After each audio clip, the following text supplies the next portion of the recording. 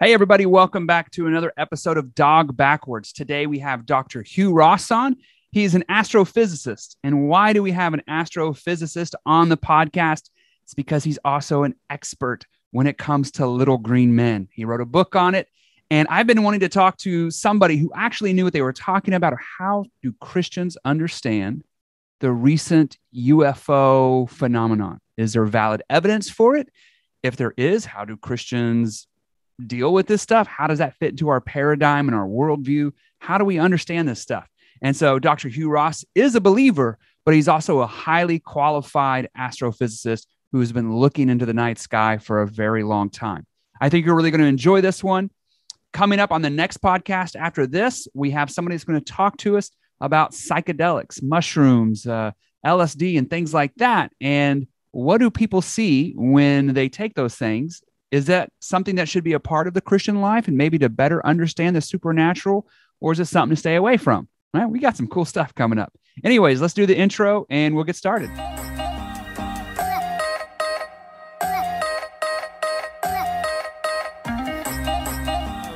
I'm so excited to have you on the show because I've been wanting to talk about this subject for a long time. And I just had Lee Strobel on the podcast last episode.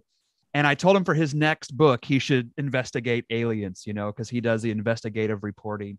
And he kind of laughed. I said, but I have Hugh Ross on, and I can't think of anybody better to have this discussion with somebody of your knowledge and your experience and just the amount of time that you've invested into this subject. And so before we get started, for those who might not know you, can you maybe explain why you're qualified to give us a little bit of better education on this subject? Well, the qualification was not on purpose. I was committed to a career in astrophysics from the time I was 8 years of age. And when I was 16, I was elected the director of observations for the Royal Astronomical Society of Canada and the Vancouver chapter. And I says, hey, we need to have an exhibit at the Pacific National Exhibition. So we had an exhibit. We were grinding mirrors and showing people the wonders of the universe. And but they put us right next to the Flying Saucer Club. So people would go to their booth, they would come to our booth, and they just started asking questions. Yeah. But because I was so familiar with the night sky, I was able to answer a lot of the people's questions. And but that carried with me. When I went on to the University of British Columbia, they said, hey, you know the night sky. We're going to have you answer all the inquiries we get about UFOs. And then went on with me, the University of Toronto, different observatories I was at, Caltech. So I became an expert on UFOs, not on purpose, but strictly because I'm one of those rare astronomers that was an amateur astronomer before I became a professional astronomer. And so having had all that amateur astronomy experience, I was the go-to guy on UFOs and extraterrestrial life. So I wound up writing a book on it. And, where I really got a lot of experience is when I went to Russia to speak when the communists were still running the show. And the deal was you can speak on anything you want in Russia, but you don't get to pick the topics. Your audience picks the topics. Oh, really? Yeah. And half the time they wanted me to speak on UFOs, and for good reason. In Russia, the number of experiences with UFOs is at least an order of magnitude greater than it is here in the US. That was during the communist era. It has since fallen, and it's fallen for very good reasons. So we wound up writing a book, Lights in the Sky and Little Green Men, where we take a scientific approach and a testable model approach to the whole issue of UFOs and extraterrestrial intelligent life. Yeah, it was reading that book that made me want to talk to you because it's a fascinating and really well written book. And I really am into science fiction. So there's a part of me that really wants aliens to be real. I just think it's a fascinating subject. But as a Christian and as a pastor, with all of the new quote unquote evidence that is out with the Tic Tac video, it seems like this discussion about UFOs is kind of at the highest level that I've ever seen it at, maybe since ET came out or something like that. But it seems to be at a really high level. And I've always loved the quote by Carl Sagan: if it is just us, it seems like an awful waste of space, something along those lines he said. Right. I actually And had Carl as a professor briefly. So. yes, yeah. So with everything that is going on and what seems to be new evidence, just kind of conspiracy theories and all these things are flying around. And as a Christian, when people come to me and ask, well, how do we understand this? Because the Bible doesn't really talk about spaceships or little green men or anything like that. If something like that was to be real through the lens of Christianity, it's tough to figure out how to relate that to somebody else in a way that they can understand without losing their faith. So maybe I can just ask, yeah, go ahead. Yeah, first point I'd make is you can be on either side of this issue as a Christian. The Bible does not take an explicit stand on whether or not there's extraterrestrial life in the universe. For thousands of years, Christians have been debating this issue. One side is saying, when you read Psalm 104 and other creation psalms, you can't escape the fact that God really enjoys creating. And as such, he's not going to stop with one planet. He's going to create life elsewhere because he likes to create. But on the other side, you got people saying, well, the whole purpose for God creating was redemption. God began his works of redemption before he created anything at all. And to achieve his redemptive purpose, he only needs one planet, and he only needs spiritual, intelligent beings on just that one planet. And therefore, we think God only did it on this one location. So you can go on either side of that debate. It's basically a theological debate on whether you put more emphasis on God enjoying creating or more emphasis on God not wasting his miracles and focusing on his work of redemption. So it becomes a scientific issue. And the first point we make in our book is these are not physical aliens like us that are visiting us. Because if they're aliens like us that are constrained by the laws of physics, they're not going to be able to traverse interstellar space. And I document in the book that the largest animal you can send across interstellar space with any hope that they would survive would be an animal with a body size smaller than 1 centimeter. So that might change your science fiction enjoyment. They have to be tiny creatures.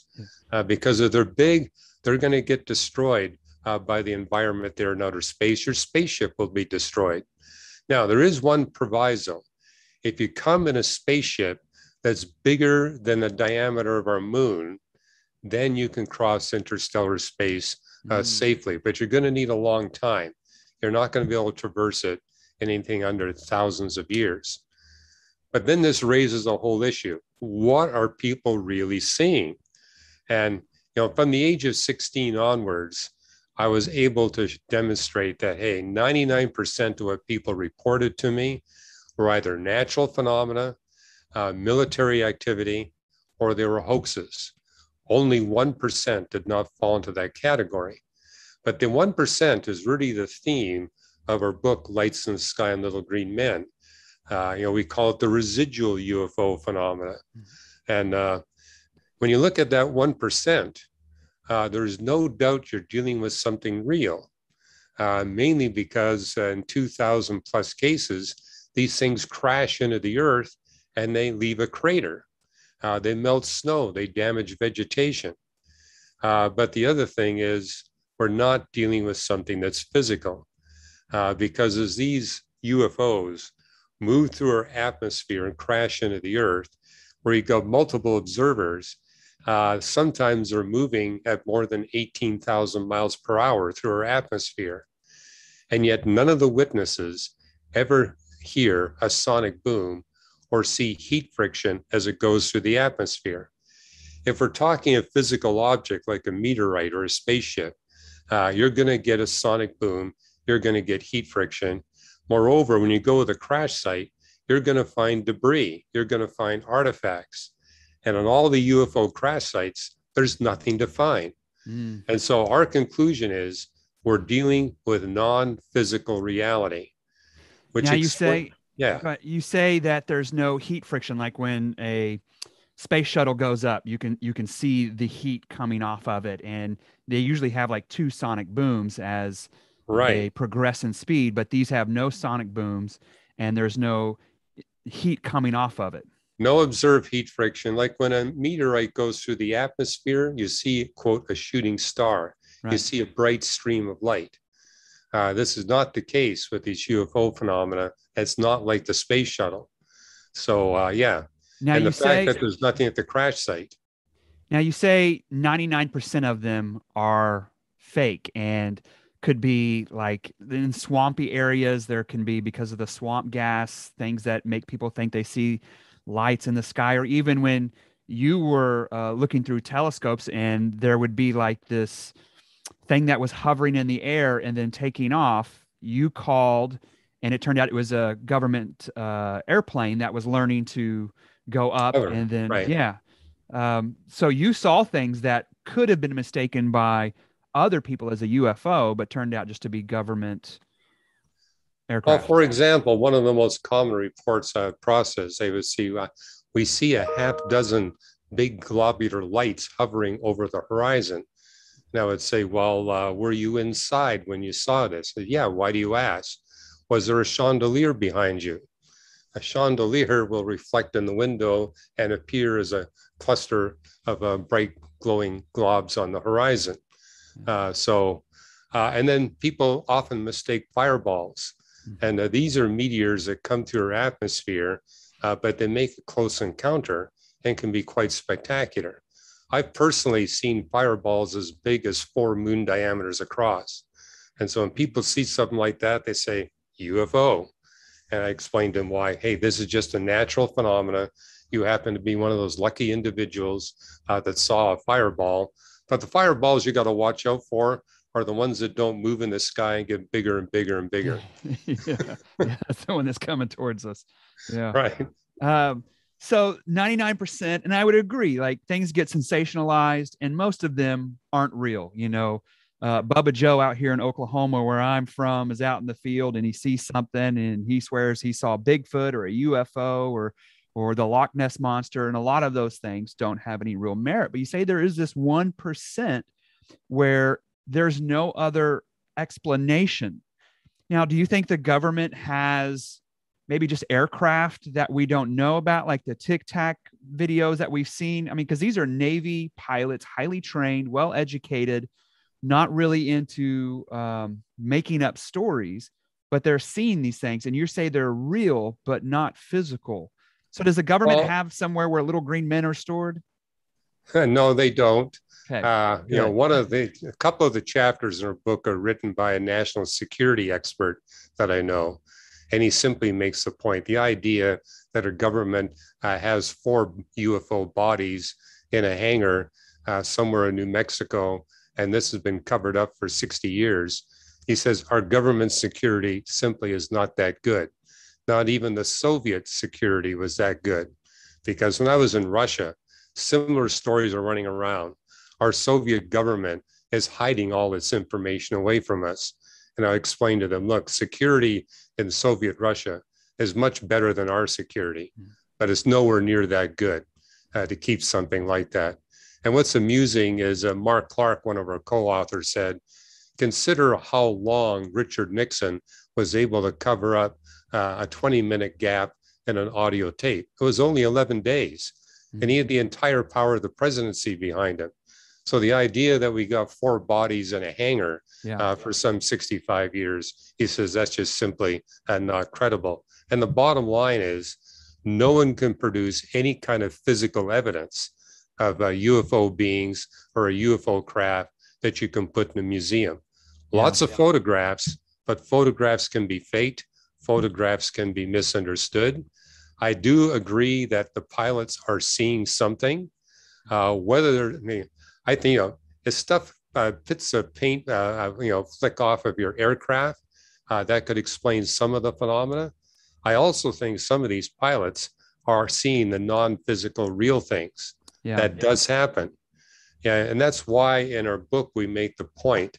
There's a reason why so many more in Soviet Russia were seeing UFOs than people here in the US.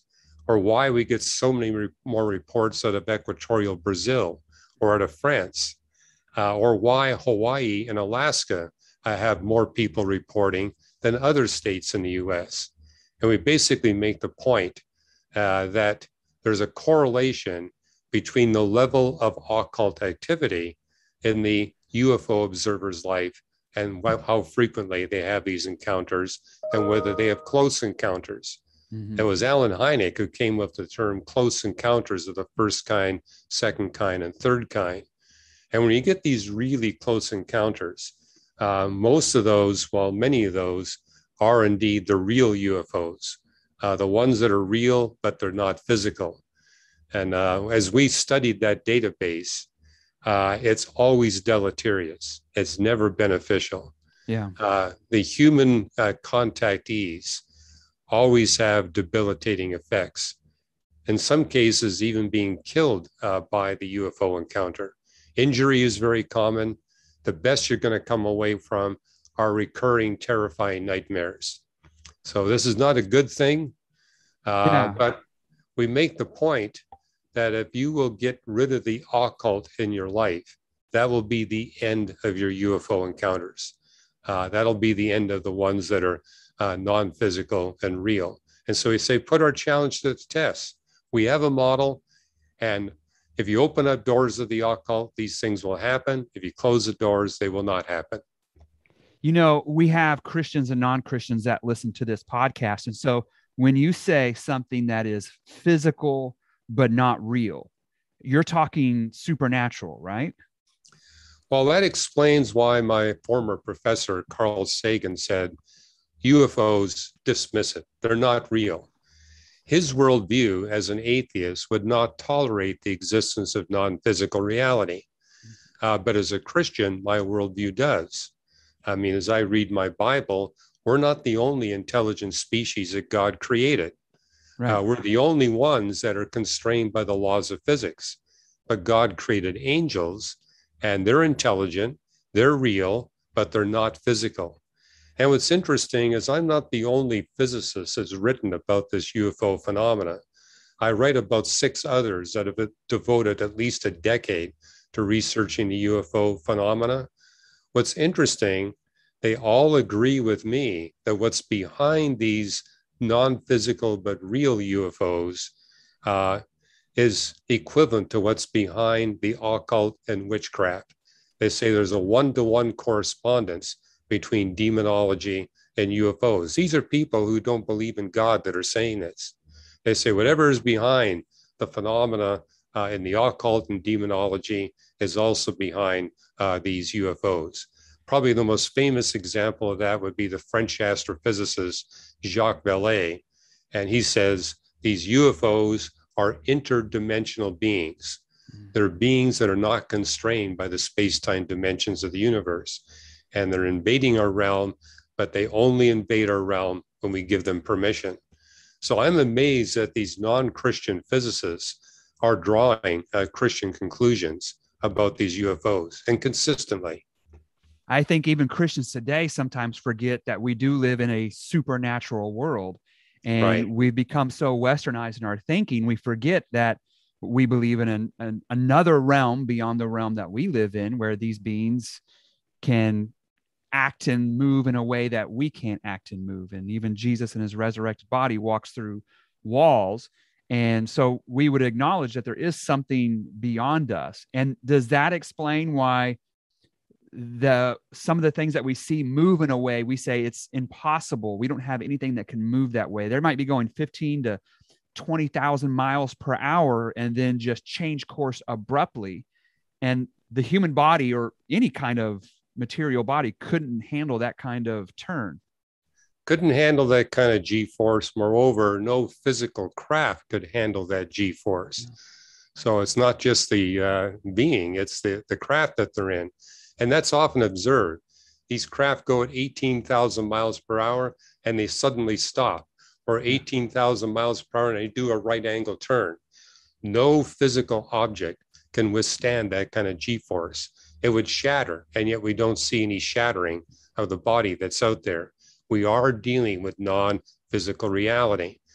I found ironic is that, America is supposedly a Christian nation.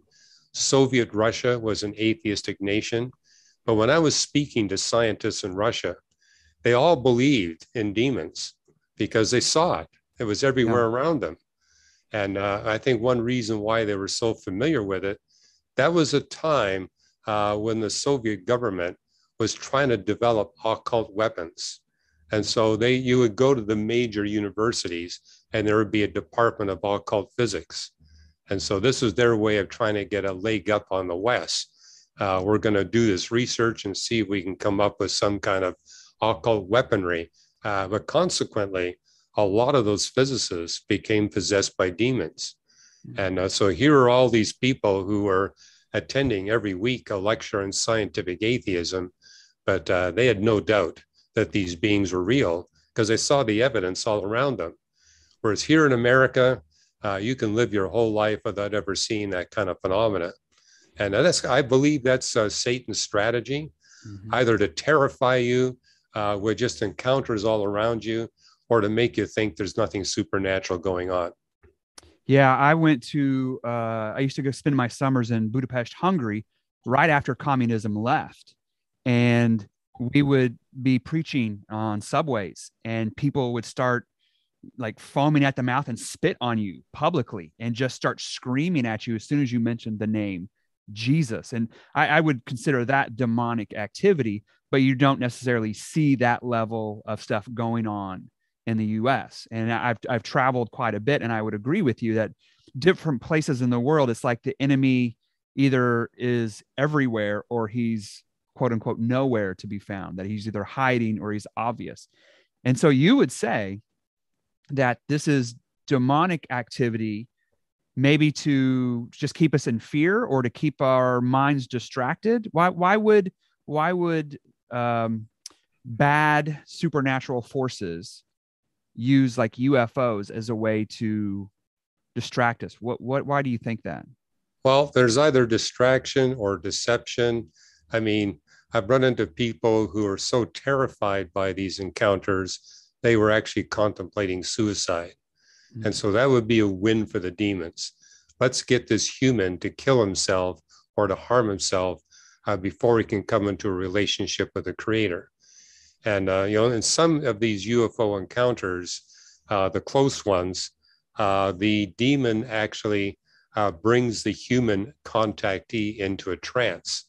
And you may have heard of automatic writing.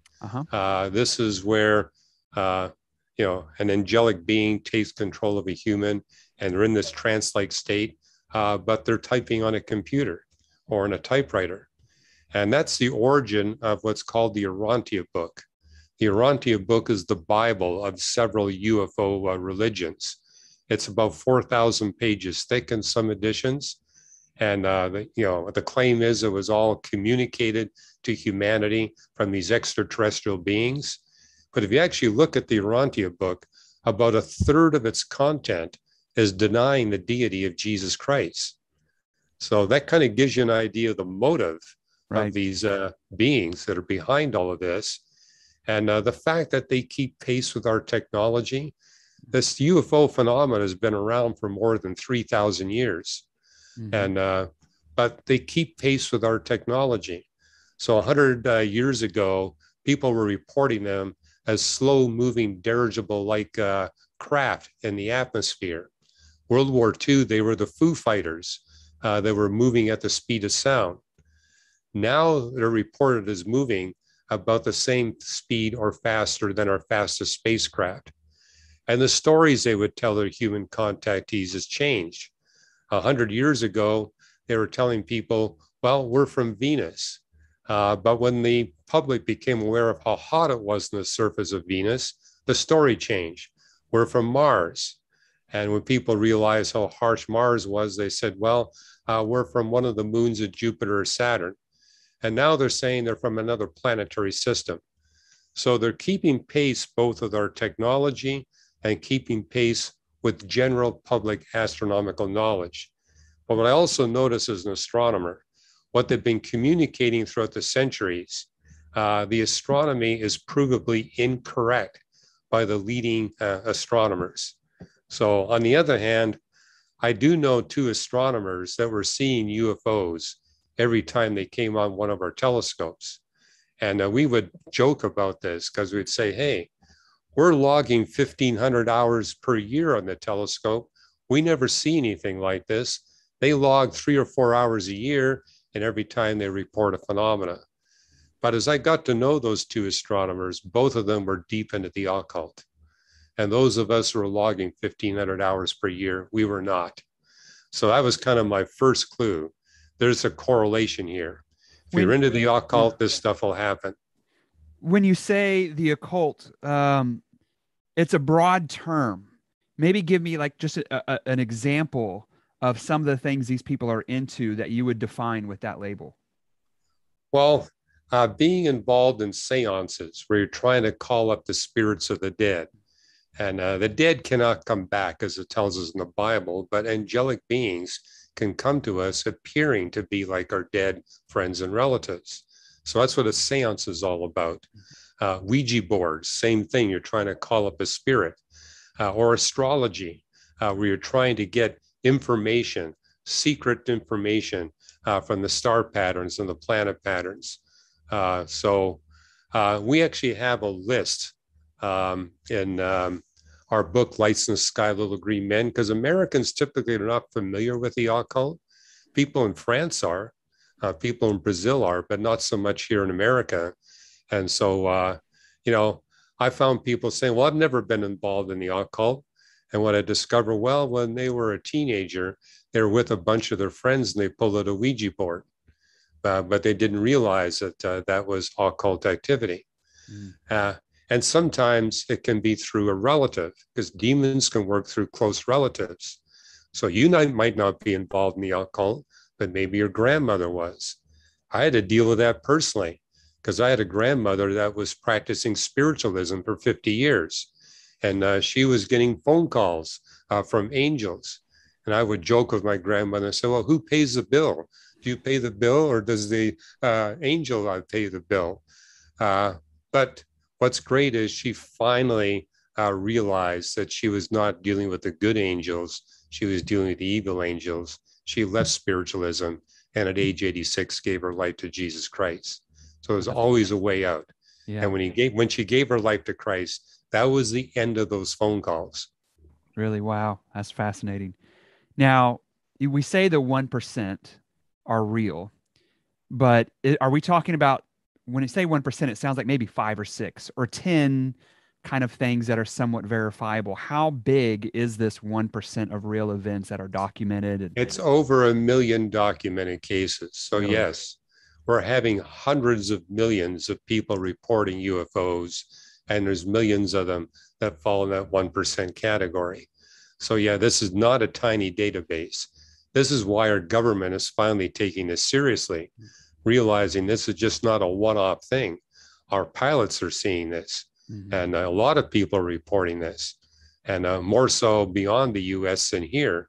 But I remember Jimmy Carter made that a campaign promise, saying, if I'm elected president, I'm going to get to the bottom of this UFO phenomena. And as soon as he was president, he contacted NASA and says, and NASA's response was, give us some physical data and we'll investigate it. Yeah. Well, they couldn't come up with any physical data. So NASA says, no, we're not going to deal with this. We're going to deal with physical reality. Yeah. We are dealing with something real, but it's not physical. So yeah, I personally don't want NASA to get involved. Let's keep them focused on the universe. Now, if it's not physical, how is it leaving these craters in the earth when it hits? Well, the fact that it's not physical doesn't mean it's not capable of manifesting energy. I mean, after all, people are struck by these beings. They're injured, but they're not being injured with a physical fist. They're being injured by, and the Bible tells us these angels are more powerful than we are. They do have energy, but their energy is not constrained by thermodynamics and electromagnetism and gravity. Any energy that we can manifest is constrained by the laws of physics.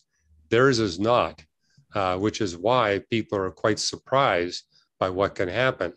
I mean, their animals get killed, but they get killed by phenomena that are not explainable by the laws of physics. And you mentioned in the book that there was this connection for the animals. It was only animals that were connected to humans in some kind of way. Correct. The only animals that are harmed are those animals that are in a bonded relationship with the human contactee. And there's been UFO reports where the animals are the first to react to the encounter. So, but if the animal is not bonded to the human that's into the occult, then nothing happens to the animal. Really? Now, which one of these is more well known? Because I can't, like, I've never read a story about here's a crater and we don't know what caused it, or is this a possible? Is there one that's really well known that I should look into? Well, Jacques Vallée has probably done the most thorough job at documenting these kinds of phenomena. I mean, he spent 6 decades studying the UFO phenomena.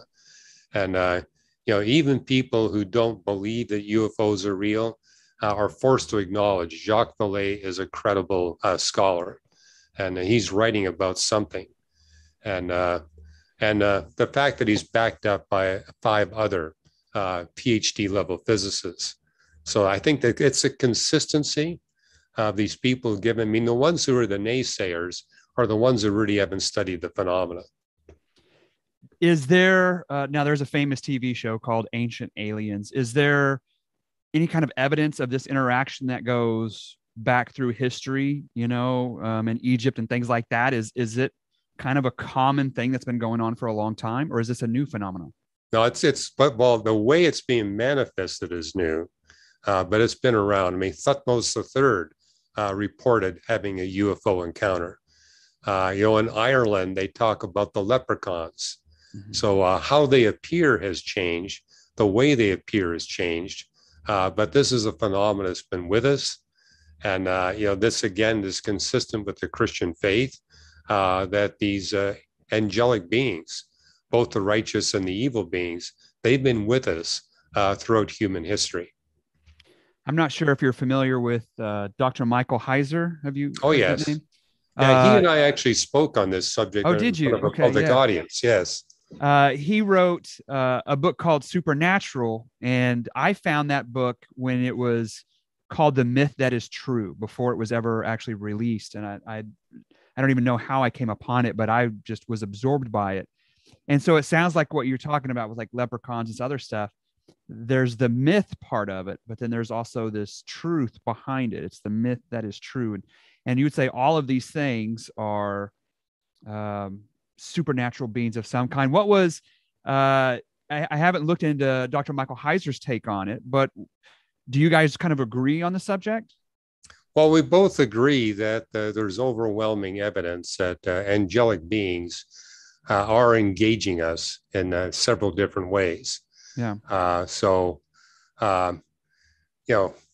I think he's got a more complex interpretation of the angelic realm than I'm comfortable with.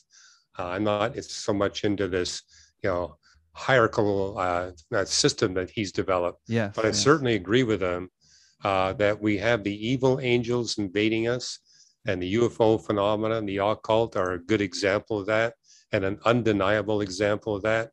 But I also agree with him that Hebrews 13:2 is real. Many of us who are followers of Jesus Christ have entertained angels unawares, because God will often send us righteous angels to assist us in ministry. And so these are beings that often come to us looking like humans, but they're there to supernaturally assist us in our ministry. And I personally had an encounter that I think had to be in that category because I was with a brand new Christian, and we were just cold call knocking on people's doors. And we were doing this one evening, and we opened up this gate, and there was a big German Shepherd dog there that escorted us to the front door of the home. Turned out it was a 5-acre estate. And we got to the front door. The owner said, "How did you get here?" I said, "Well, your dog gave us an escort." And he says, "Didn't you see the sign at the gate?" We said, "We saw no sign." He says, well, it's really well lit and it's big. You had to see it. He says, we didn't see it. And said, didn't the dog bark when you got close to the gate?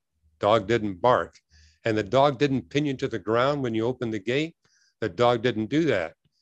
He just quietly escorted us all the way to your front door. Then he just stared at us intently and said, you two wouldn't be Christians, would you? And we said, well, why do you ask? And he says, well, my wife and I and our 3 children, we've been praying this evening that God would send us Christians so we would know how to come into a relationship with Jesus Christ. And the family had dozens and dozens of questions. But that night, all 5 of them prayed to receive Christ. And then that man took us to the gate. There was a big sign warning everyone that there was a trained attack dog on the premise. It was well lit. But I think an angel blinded us to all that. Right. An angel somehow calmed that dog down. That dog did not attack us. And what was really remarkable, when I was leading the 5 to Christ, that dog sat beside me. And they told me, our dog never does that.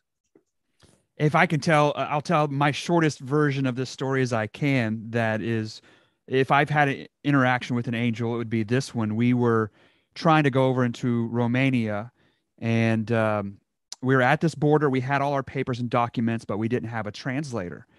This old man shows up. He has 7 children, all of them fairly young. Each child spoke a different language. It says, so as he moved about, he always had a translator with him. Even though we had all the documentation, they would not let us cross the border to go to this village that we were going to go to. And we worked our way all the way up, and finally they tore up our papers, and the old man whose child had been translating for us told us that it was not God's will for us to go. Well, it turned out there was this rare plague that had broken out in the village that we were going to. And we hadn't gotten news of it because it was pre-internet day.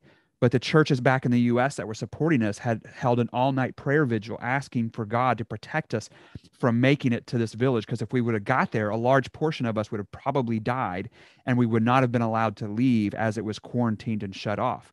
So just that you have this old man, I mean, like, so cliche, but like with white hair, but no wife, and then 7 kids who all spoke 7 languages, 7 different languages, the connection with the Bible and number 7. So we just all assumed, like, well, maybe that was the angel they had been praying for to protect us. And it is true that there are moments where we could be entertaining angels. And so I guess the flip side of that is true, that if we're not careful, we might be entertaining demonic beings. Correct. If we're not careful. Now, this might be off center a little bit, but Joe Rogan, who's the most popular podcaster in the world, talks about drugs like DMT and psychedelics where they interact with these beings all the time. Do you think that is another way that these supernatural beings are engaging and interacting with human very beings? Definitely. This is why the Bible warns us so strongly. Keep control of your mind. Don't get drunk. Don't take these drugs, because when you do, you're in danger of losing control of your mind, or your mind becomes weakened, and a demon can take advantage of that and take control of the mind that's yours. So it's always maintain control. And so I remember when I was an undergraduate student, several of my friends were taking these psychedelic drugs, and horrible things happened to them. Beings were taking control of them. We're warned. Avoid this. Avoid going into a seance. Avoid giving up control. The demon's favorite tactic is, we're going to give you power. We're going to give you information no one else knows. But there's a payment you got to pay. You have to give up control of your mind. Yeah, if you can open the door for God to come into your life, you can open the door up for anything to come into your life. And not everything cares for you. Right? Not everything has your best intentions in mind. So little green men don't exist. There's no little alien bodies in any kind of, what about Area 51? Does Area 51 have any real merits to it, or is that just rumor and speculation? Well, that is a military base. And because of all the interest in UFOs, our government doubled the size of Area 51. Because, they don't want, public becoming aware of all their classified activity is going on there. But there's zero evidence that the Area 51's got anything to do with UFOs. Same thing with Roswell, New Mexico. And it's kind of fun when you drive through Roswell, New Mexico. They've turned it into a tourist trap. Yeah. The whole town is all decked out in UFO phenomena. And so, hey, let's get these tourists to spend money here. And so they pump up the story. And what I find fascinating, the really, black ops activity, our government has made sure that people don't find out what's really going on there because they're worried. People are going to, again, find out what they're doing militarily, and they don't want you knowing that. Now, is the real Black Ops base in California? Just blink twice for yes. If you know where it is it in California somewhere? I do know where there's a Black Ops place where the really secret stuff is going on, but I won't tell you where it is. Oh, come on. It's just me and you. Nobody else is listening, right? Yeah, sure. I see the record button on. Yes. Yeah. Well, this has been fascinating. There's so much information to chew on and think over. I really appreciate that you come at this. It's based on facts and evidence, but it's not just material facts and evidence. It's biblical evidence as well. So, because the material universe limits our capability to understand things. Science is really good. Yeah, go ahead. Yeah, we've got space-time theorems, which prove that space and time are created, which implies there must be some causal agent beyond space and time that brought our universe of matter, energy, space, and time into existence. So when people like Carl Sagan says the universe is all there is or was or ever will be, the space-time theorems disprove that. And you really can't deny it. Those space-time theorems are based on only two assumptions: that the universe contains mass, and guess what? Every human being is proof that the universe contains mass, some a little more so than others. And the other proof is that general relativity reliably describes the movements of bodies in the universe. We can now prove that to 15 places of the decimal. So we do know from hard science, there's reality beyond the universe. There's reality beyond the laws of physics. So no longer can any scientist just simply wave his hands and discount non-physical reality. And again, it's a huge database. It's not just a half dozen incidents, it's millions. This is a real phenomena. We need to pay attention to it. Even something like mathematics is like the laws of mathematics are non-physical, right? They're immaterial, but they're unchanging and they're universal. And so if you only have a material world, you don't get mathematics. It would be something, every culture would have a different way of creating formulas, but the fact that we all kind of can speak this universal language of mathematics shows that there's something beyond that creates immaterial things. Am I right on that? You're right on that. And it explains why mathematicians have the highest level of belief in God and an afterlife. Of all the scientific disciplines, that's where you find the highest percentage. It's above 80%. Wow, and really fascinating. It's the math that persuades them. Math is just too beautiful. It's too elegant, and it's such powerful explanatory power. There's got to be some supernatural explanation behind it all. I love it that some people find math beautiful, because I'm the guy at the restaurant taking my shoes and socks off to calculate the tip, right? It's the quickest way to make me cry. Now I got time for one more question here. Since we're on the subject of science fiction level stuff, what about time travel? Do you have any interest in that subject? Have you done any study on that? Well, the theory of general relativity limits time travel to one direction. We can slow it down. We can't speed it up. So, for example, if I were to send you on a spacecraft to the Andromeda Galaxy at 99% the velocity of light, you would age more slowly than I would age, because your heart rate would beat more slowly than my heart rate using my clock. Yeah. But guess what? We both get older. Yeah. But if you were to make a return trip from the Andromeda Galaxy, you might be 40 years older. I'd be 4 million years older. Wow. So that can happen, but you can't stop the arrow of time. You can't reverse it. And, time travel is mathematically conceivable. I mean, a wormhole is where you get two black holes, where you put the singularity of black hole A into contact with the singularity of black hole B, which means you could go from one space-time realm through the black hole to another space-time realm. That's the basis of a lot of science fiction movies. Yeah. It's physically impossible. Yeah. The probability of those two singularities touching one another is zero. The probability would remain stable as zero. And hey, as you enter in to the event horizon of a black hole, your 6-foot tall body will get strung out several miles long into a string of particles. And as you begin to enter into the black hole, those particles get destroyed. So you're not going to survive passage through a wormhole. That's fascinating. I love it. I love hearing you explain it. Dr. Hugh Ross, thank you so much.